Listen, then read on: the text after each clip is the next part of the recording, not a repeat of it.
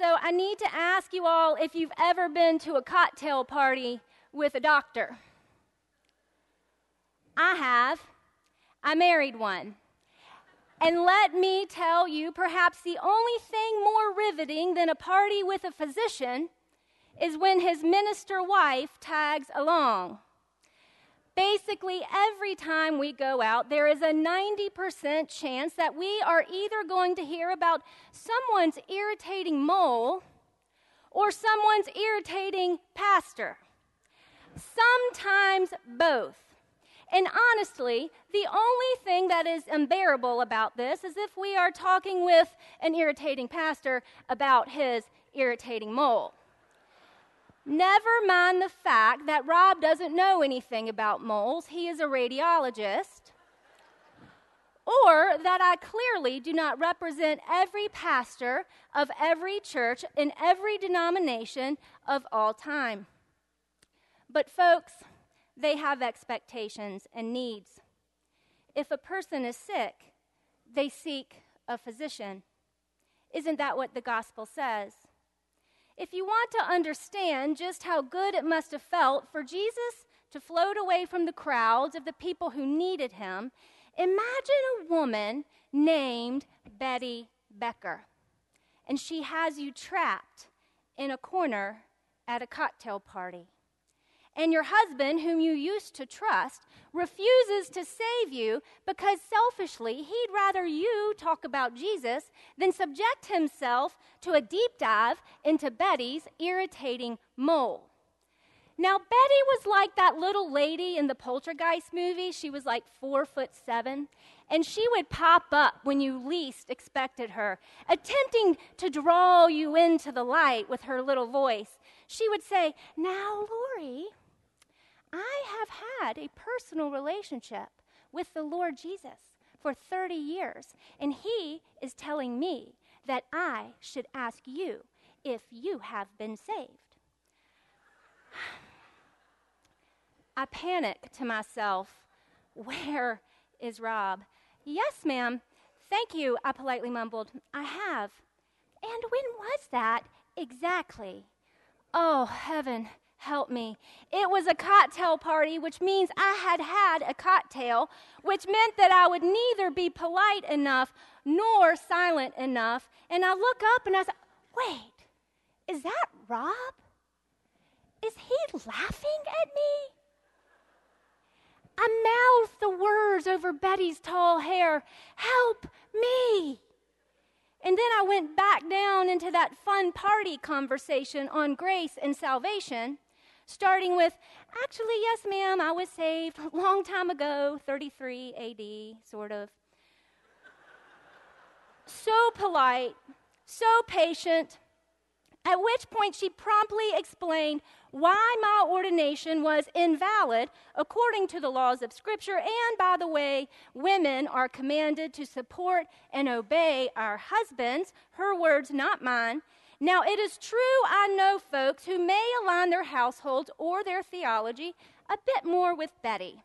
But Margaret Towner, the first female pastor in our denomination, was ordained 62 years ago. And clearly, God didn't plan on that being the end of it. According to recent data, there are actually more female seminarian grads than male in our denomination. But we do have plenty of work to do. Of all of our co- and senior pastorates, only 25% or so are held by women. And within our largest congregations of, say, more than 1,000 members, just less than 8% have employed a female head of staff. So polite or not, you may wonder how my conversation with Betty ended. But let me just say this. God bless Betty. In spite of herself, she expected God to show up, and she was committed to working through some things regarding her faith and her mole. And isn't that what we all do in one way or another? We expect God to show up. And I guess that night God was doing what God does too, confronting our narrow-minded rules and doctrines and assumptions about what it means to be faithful. And in Mark's gospel, not only do we find a huge crowd expecting Jesus, but at least 2 of them were in desperate need. And well, we all know how this goes. First thing you or someone you love does after a cancer diagnosis is to Google the survival rates against your doctor's orders. And then you consider your options, create a health care plan of action, and stay the course in good faith. And if plan A doesn't work, then you adjust the expectations and you move to plan B. And if plan B doesn't work, then you shift your expectations and you move to plan C. And if plan C doesn't work, you drop to your knees in earnest hope and you pray for a miracle. And according to those survival rates and how our bodies respond, some of us die and some of us live until eventually we die too. But to claim that one is healed by God's miraculous touch while the other one is left to suffer points to a pretty maniacal God, doesn't it? So if we're honest, these healing stories of Jesus uncover a deep, hidden grave of doubt that is otherwise buried in logical common sense and good old-fashioned skepticism. Jesus actually releases a man from the possessive chains of demons and mental illness. Jesus rubs a salve of spit and mud on the eyes of a man who was blind and now he can see.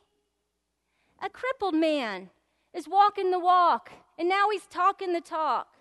10 lepers are leaping because Jesus healed them. And to top them all, our brother Lazarus stumbles out of the tomb 4 days dead, looking a little worse for wear, but breathing. Are they metaphors? Is it hocus pocus? Maybe Jesus is a superhero. Here's what we know. For both Jairus and the woman, plan A, plan B, and plan C have all failed, and now they have 2 things in common. Number 1, their profound need, and number 2, their faith in Jesus' power to heal. Nothing reminds us of our humanity and God's divinity more than staring death in the face. So as much as Jesus' healings are intimate gifts of compassion, Moltmann is right when he insists that together with the proclamation of the word, Jesus' healings and miracles are the most important testimony to the dawning of God's kingdom on earth. There is a deep and eternal truth that is far more profound than anything we can explain or prove or manipulate for our own personal gain.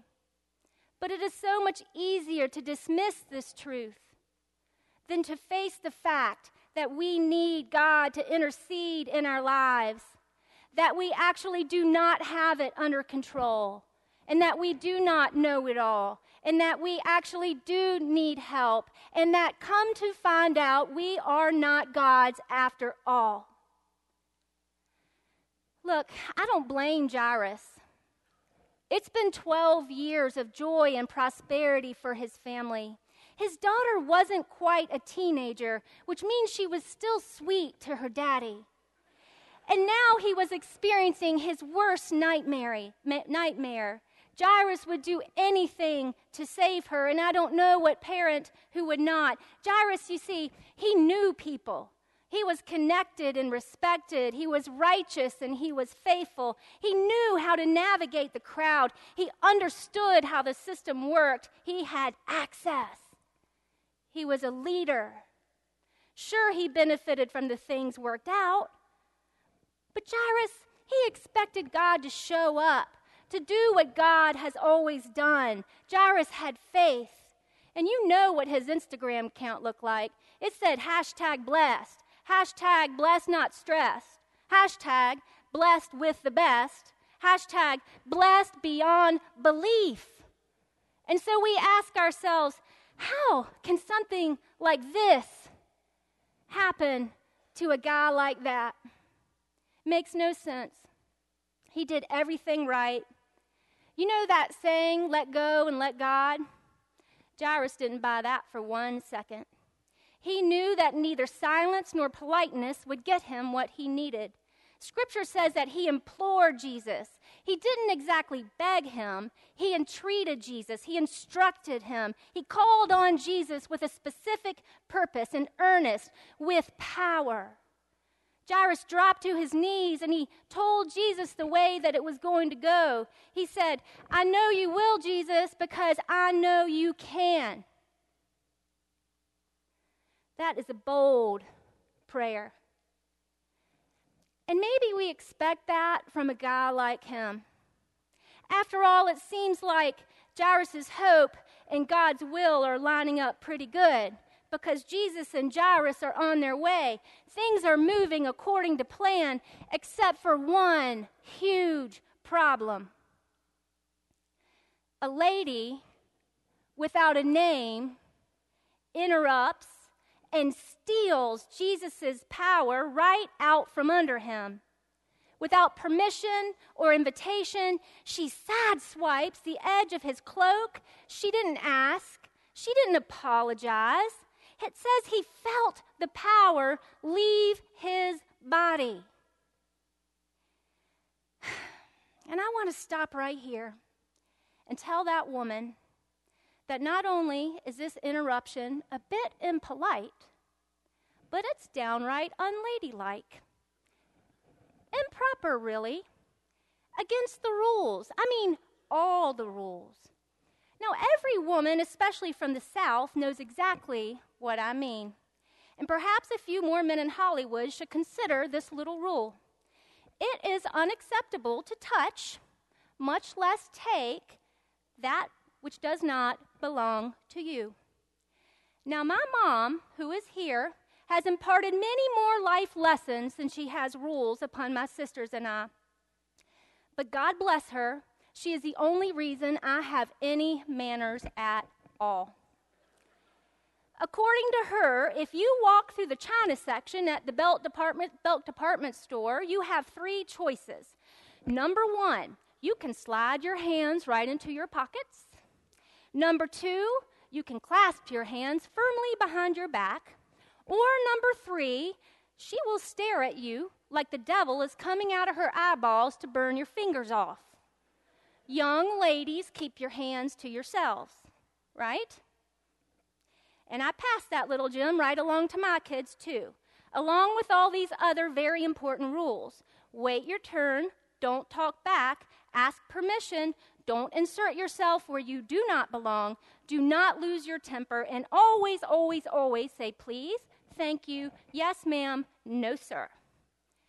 As a long-distance runner, I about sent her over the edge today.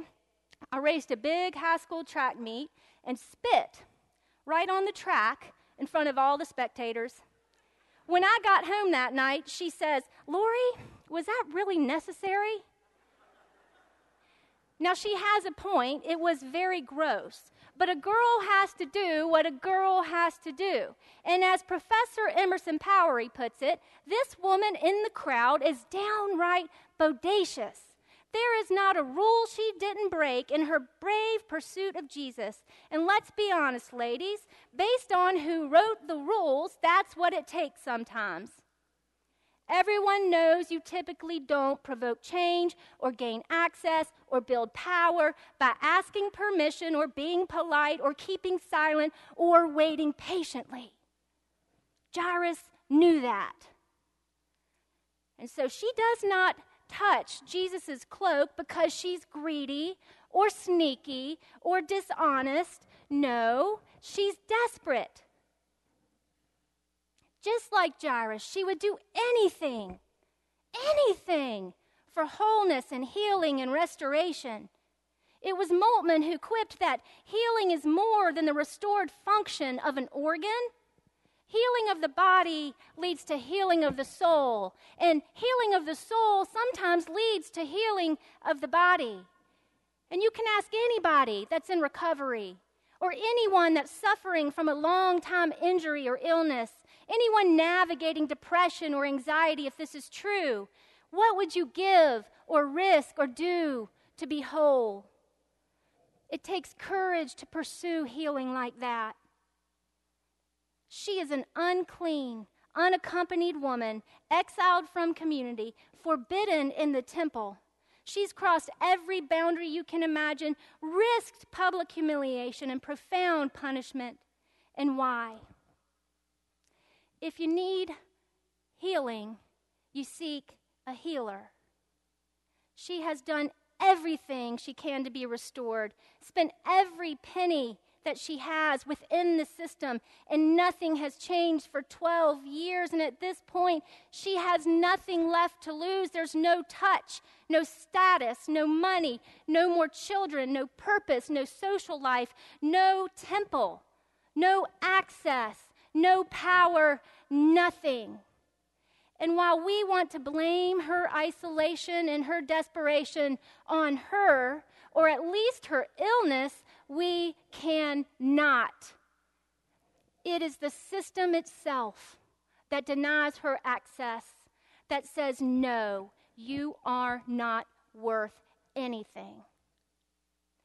This woman and Jairus are both faithful, both courageous, both committed. They have everything in common, except Jairus, by the very nature of his being, has access and power within a system that was not only built for him, but it is controlled by him too. Remember, he is the temple leader. It is his responsibility to maintain the tradition and the integrity of God's law. Let's be honest. We aren't really that offended by the woman, are we? She can take what she needs as long as it doesn't impact us or slow us down or change the way things are. Poor thing. We may even feel sorry for her. Maybe we'll even drop off some hand-me-downs, leftovers, if we have time. The thing that is so radical, it offends us, is the fact that Jesus stops in his tracks and makes Jairus wait. He could have kept going. By this world's standards, he should have. He could have rushed through the throngs of people to the temple leader's dying child. Not just any child, Jairus' child.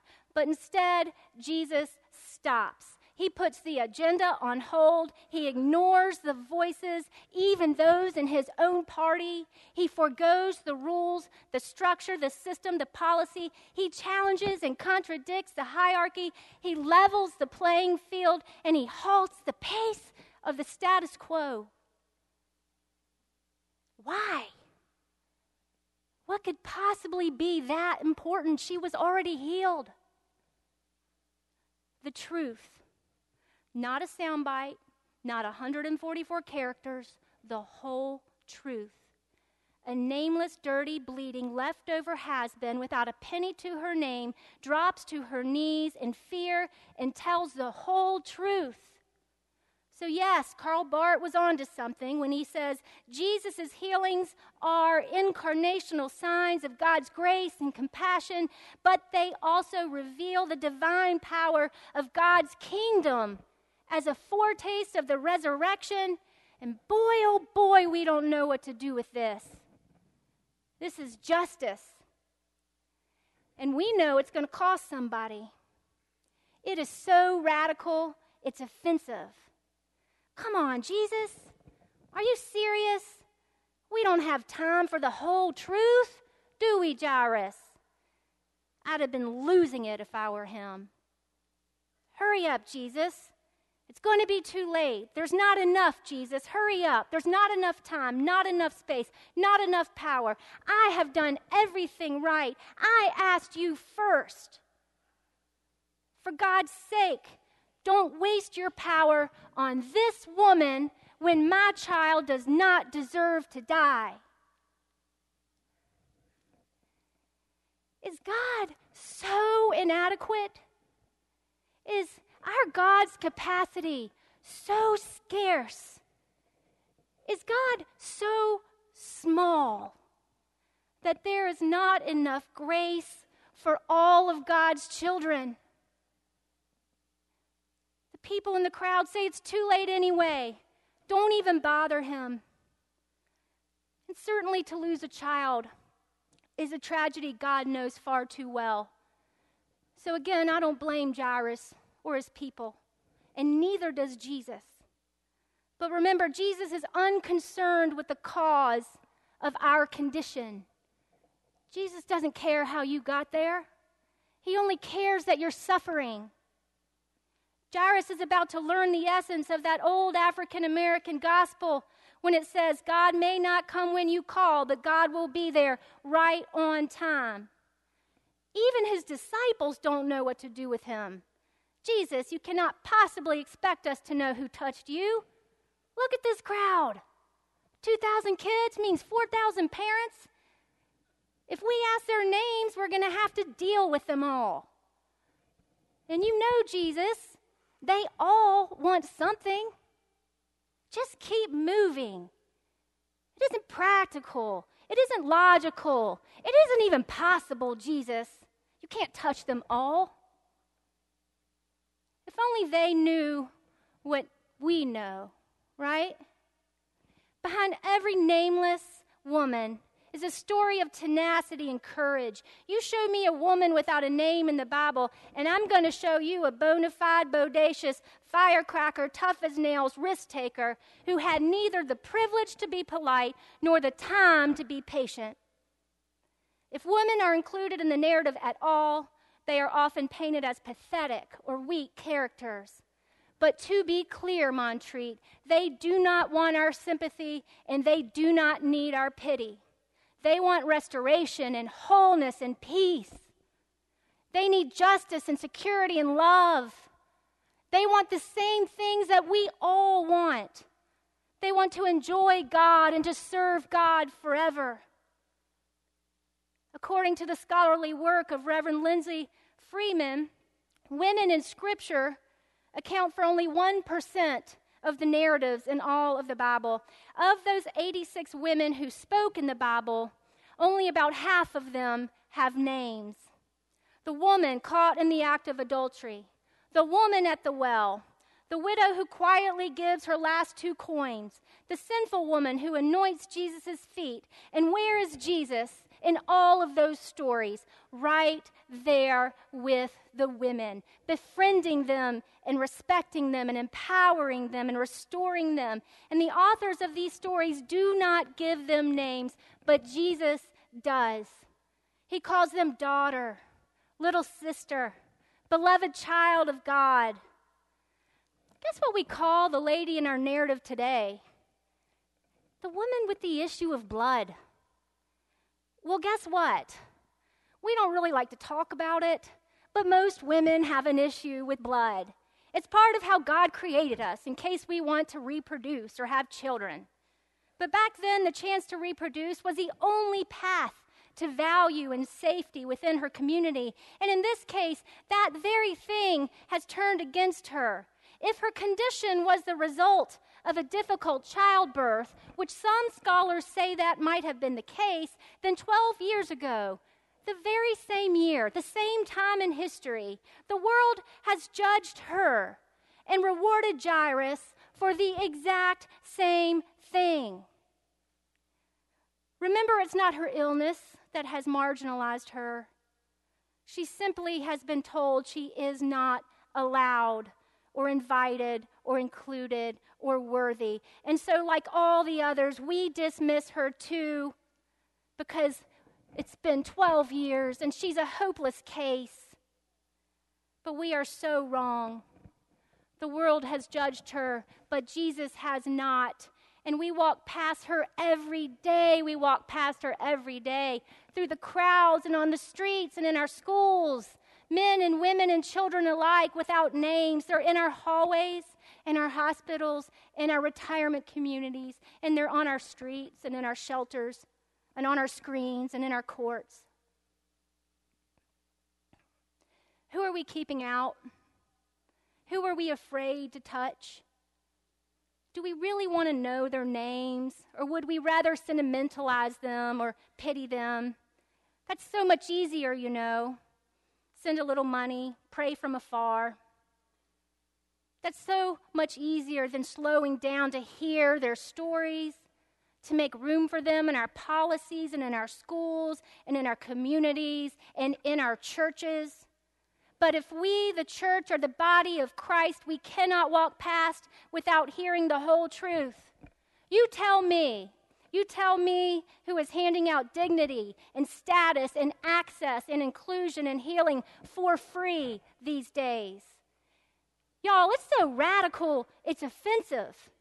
But if it's not the church, then I'm not even sure what the church is for.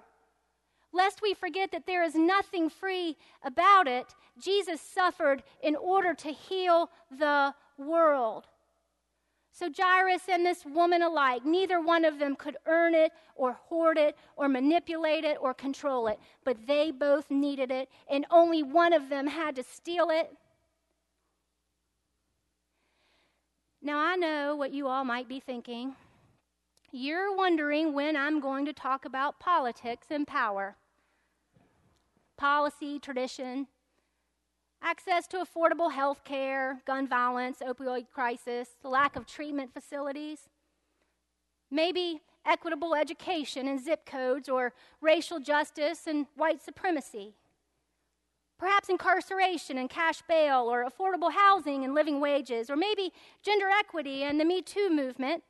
Certainly she's going to talk about the complicated issue of immigration and children who are separated from their parents. But I'm not.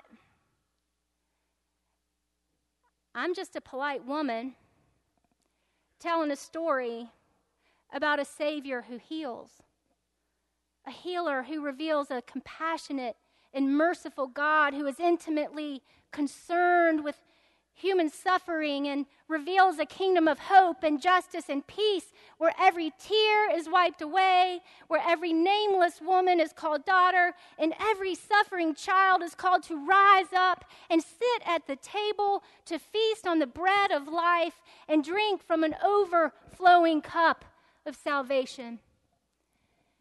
It's so radical. It's offensive.